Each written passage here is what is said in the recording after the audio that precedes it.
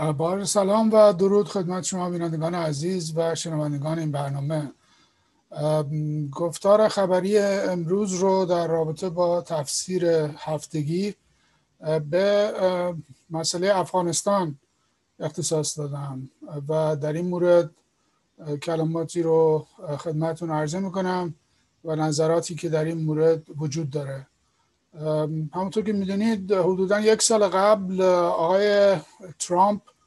در دوران ریاست جمهوریش وعده داد که نیروهای ایالات متحده رو که در واقع در افغانستان طولانی ترین دوره جنگی خودشون رو برای مدت 20 سال انجام داده بودند رو از این کشور به مرور خارج خواهد کرد. ابتدا کاهش نیرو در افغانستان صورت گرفت و در این حال آقای ترامپ قول داده بود که ظرف دو سال بعد کل نیروها رو از افغانستان خارج بکنه و در عمل بعد از شکست او در انتخابات ریاست جمهوری آقای جو بایدن رئیس جمهور جدید هم ظاهراً چنین توافقی رو که با نیروهای در افغانستان صورت گرفته بود رو اعلام کرد که تمایل داره به پایان برسونه و حضور نظامی آمریکا رو در افغانستان پایان بده. دلایل عمده‌ای که در واقع این دو طرف در این رابطه عرضه می‌کنند گرچه در نهایت یک نتیجه رو میرسونه ولی در باطن دو دیدگاه مختلف رو داره. دیدگاه آقای ترامپ در رابطه با این موضوع عملاً به این دلیل هستش که افغانستان به اون شکل برای آمریکا منافع مالی به اون نداره، حداقل در ظاهر و بدون هزینه چیزی رو از اونجا به دست نمی آوردن و علیرغم تمام ادعاهایی که در مورد حقوق بشر و مشکلاتی که طالبان برای مردم در افغانستان ایجاد کرده بود، از دیدگاه شخص آقای ترامپ و طرفدارانش و در واقع محافظه‌کارانی که در دولت امریکا یا در ساختار قدرت در آمریکا وجود داره، مسئله چندان عجیب و غریبی نیست. اونها در کشورهای دیگری مثل عربستان سعودی، مثل یمن، مثل لیبی در حال حاضر چنان از شکسته شدن حقوق بشر و از تبعیض و تحریم وضعیت زنان چنان ابایی به خودشون راه نمیدن و هیچ نوع نگرانی از این مسائل رو ندارند. به طور مشخص برای آقای ترامپ و امثال او جان یا خون مسلمان ها یا آدم های معتقد مذهبی دو آتشه افغان ارزش این رو نداره که به خاطرش خون امریکایی یا خون سایر سفیدپوستان ناتو در افغانستان ریخته بشه. بنابراین به طور وضوح در حالی که در مورد عراق ترامپ دائما به جورج بوش و حتی دولت اوباما انتقاد میکرد که برید نفتشون رو بردارید یا نفتشون رو اگه میگرفته بودین باز یک ارزشی داشت، ولی در مورد افغانستان چنین چیزی ظاهراً وجود نداره و چنین منافعی رو اینها انتظار نداشتند و بنابراین ارزشی برای امریکا نداشت که بیش از این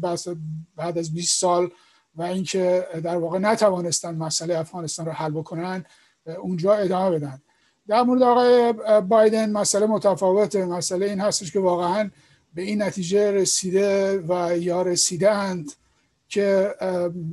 مسئله افغانستان راه حل نظامی به اون شکل نداره و به همین دلیل هم با توجه به اینکه سایر نقاط دنیا هم وضع چندان مناسب تری ندارن ترجیح دادن که تا وقتی که خطری برای آمریکا نباشه از افغانستان مثل زمانی که القاعده در اونجا مستقر شده بود دیگه مشکلی با وجود طالبان در اونجا ندارن. همونطوری که هم دولت آقای ترامپ با طالبان ملاقات کرد و دیدار کرد و همین که مذاکراتی رو در واقع فرماندهان آمریکایی در داخل کشور افغانستان با طالبان داشتند، بدون اینکه در واقع در این مورد به مقامات دولت یا جمهوری فعلی افغانستان اطلاع داده باشند یا اونها راضی باشند از این مذاکرات. در نهایت بعد از چند دوره ملاقات ها و مذاکرات صلحی که در قطر بین طرف طالبان و طرفای امریکا صورت گرفت و دیدارهای دیگری که در ترکیه داشتند و اینها، در نهایت دولت آقای بایدن هم پذیرفت که نیروهای امریکایی رو تا سپتامبر آینده، یعنی تا 11 سپتامبر که سالگرد در واقع 11 سپتامبر 2001 هست، تمام نیروهای امریکایی رو از افغانستان خارج خواهد کرد.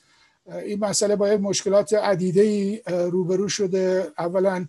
تعهدی که نیروهای امریکایی داده بودند برای اینکه حداقل از جان مترجمین انگلیسی خودشون که در تمام این 20 سال به نیروهای امریکایی کمک کرده بودند، اونها رو تحت پوشش خودشون قرار بدن، به نحوی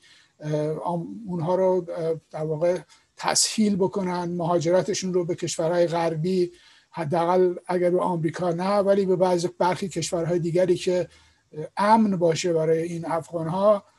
این تعهدات رو ظاهراً دولت آمریکا به اون شکل الان دیگه در نظر نداره و یک حرکتی در واقع از بین خود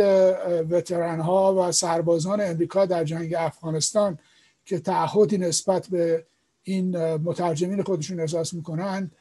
صورت میگیره و در واقع لابی میشه در داخل کنگره امریکا که شاید بتونن این رو تسریع بکنن و قبل از 11 سپتامبر بتوانن اینها رو از داخل افغانستان خارج بکنن، به خاطر اینکه خب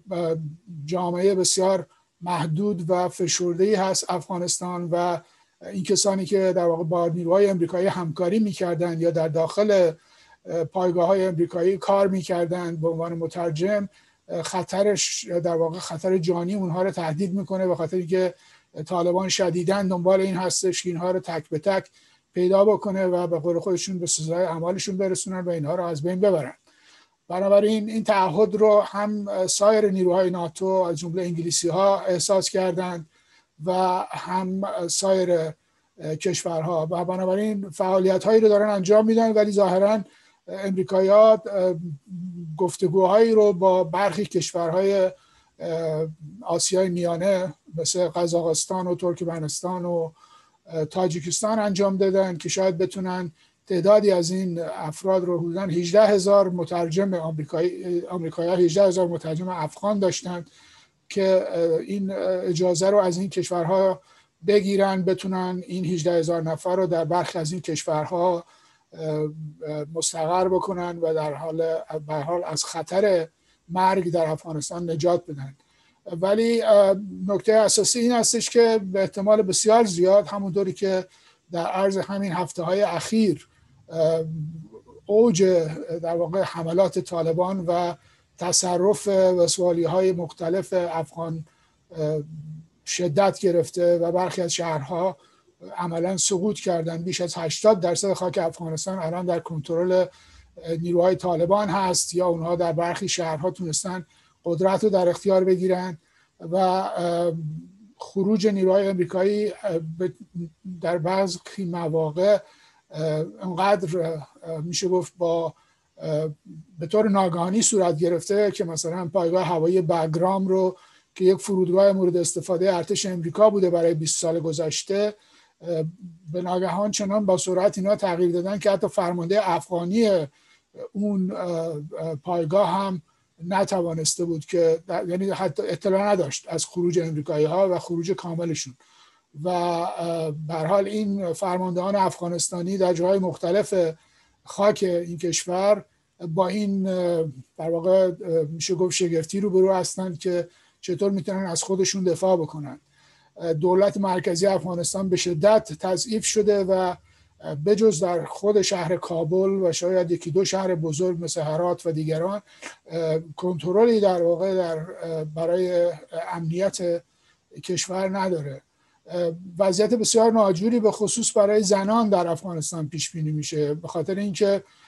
افغان‌هایی که در واقع طالبانی که داره به قدرت میرسه از نظر ایدئولوژیک و از نظر فشار مذهبی هیچ تفاوتی با اون چیزی که اینها 2020 سال قبل در واقع برای برانداختنشون نیرو فرستادن به افغانستان نداره و مجدداً به همون دوران سیاه زنهای افغانی رو برخواهند گردوند. از یک طرف هم همونطوری که در عراق خروج جنگ در واقع عراق و خروج نیروهای امریکایی از عراق باعث نفوذ گسترده دولت جمهوری اسلامی در عراق شد، در افغانستان هم ظاهراً این چنین احتمالاتی وجود داره. دولت ایران و شخص آقای ظریف الان میزبان یک کنفرانس صلح در تهران هست که هم نیروهای طالبان نمایندگانشون رو به اونجا فرستادن و هم دولت مرکزی افغانستان نمایندگانی رو به این مذاکرات فرستاده و آقای ظریف در توییتر خودش ادعا میکنه که مشغول مذاکره هستن برای پیدا کردن یک سرانجام صلح آمیزی در افغانستان بعد از خروج نیروهای به قول ایشون نیروهای خارجی و در کل شاید یک وضعیت آرامی رو اگر این نیروهای در واقع نیروهای ایرانی یا کشورهای دیگه مثلا ترکیه یا دیگران بتونن در اونجا مستقر بشن به عنوان نیروهای حائل، شاید بتونن حفظ برخی نرم‌ها رو در مورد دولتی در دولت آینده و حکومت آینده در افغانستان بتونن تامین بکنن. ولی به نظر نمیرسه که طالبان و حداقل نمایندگان اونها با توجه به تصرفاتی که داشتن در همین یکی دو ماه اخیر و اینکه بیشتر خاک افغانستان رو الان در کنترل خودشون دارن، احتمال بسیار کمی داره که بتونند چیزی رو در واقع از اون سیستمی که آمریکایی‌ها و غربی ها به طور کلی ناتو سعی داشت در افغانستان ایجاد بکنه رو حفظ بکنن و ادامه بدن. احتمال بسیار زیاد بازگشت افغانستان به یک دوره مجدد تاریک درگیری‌های نظامی و قتل عام خواهد بود، حتی اگر که دولتی مستقر بشه. با توجه به سابقه‌ای که جمهوری اسلامی در داخل خاک ایران داره، به نظر نمیاد که این فرمی که حداقل در حال حاضر در عرض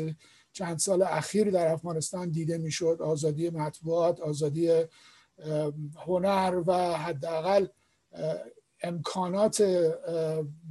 مدرنی که در اونجا حداقل در سطح شهر کابل به وجود آمده بود یا دانشگاه در کابل، این رو بتونن حفظ بکنن و به احتمال زیاد دوباره به دوران تاریک، نه شاید دوران کامل دوران طالبان، ولی حداقل یک بازگشتی به عقب رو کشور افغانستان شاهد خواهد بود. متاسفانه هم رابطه نزدیک برخ ایران و افغانستان و هم حضور تعداد زیادی از افراد مهاجر افغانستانی در ایران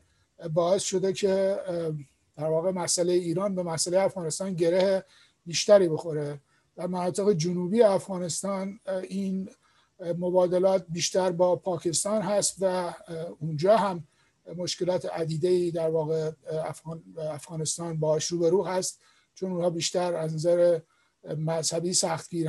سختگیرتر هستند. ولی در مناطق غربی افغانستان مبادلاتی با ایران صورت میگیره و این اختلافات نژادی هم در درون افغانستان به طور قطع در آینده نزدیک باعث خون و خونریزی‌های بیشتری خواهد شد. به هر حال باید صبر کرد و دید که واقعاً آمریکایی‌ها و کشورهای غربی و به طور کلی اتحادیه اروپا به چه شکلی حاضرن جای پای خودشون رو در افغانستان حفظ بکنن یا حداقل مطمئن بشن که نوعی ثبات و امنیت در این کشور برقرار بماند یا برقرار بشود، چون در حال حاضر در بسیاری از نقاط افغانستان واقعا چنین امنیتی وجود نداره.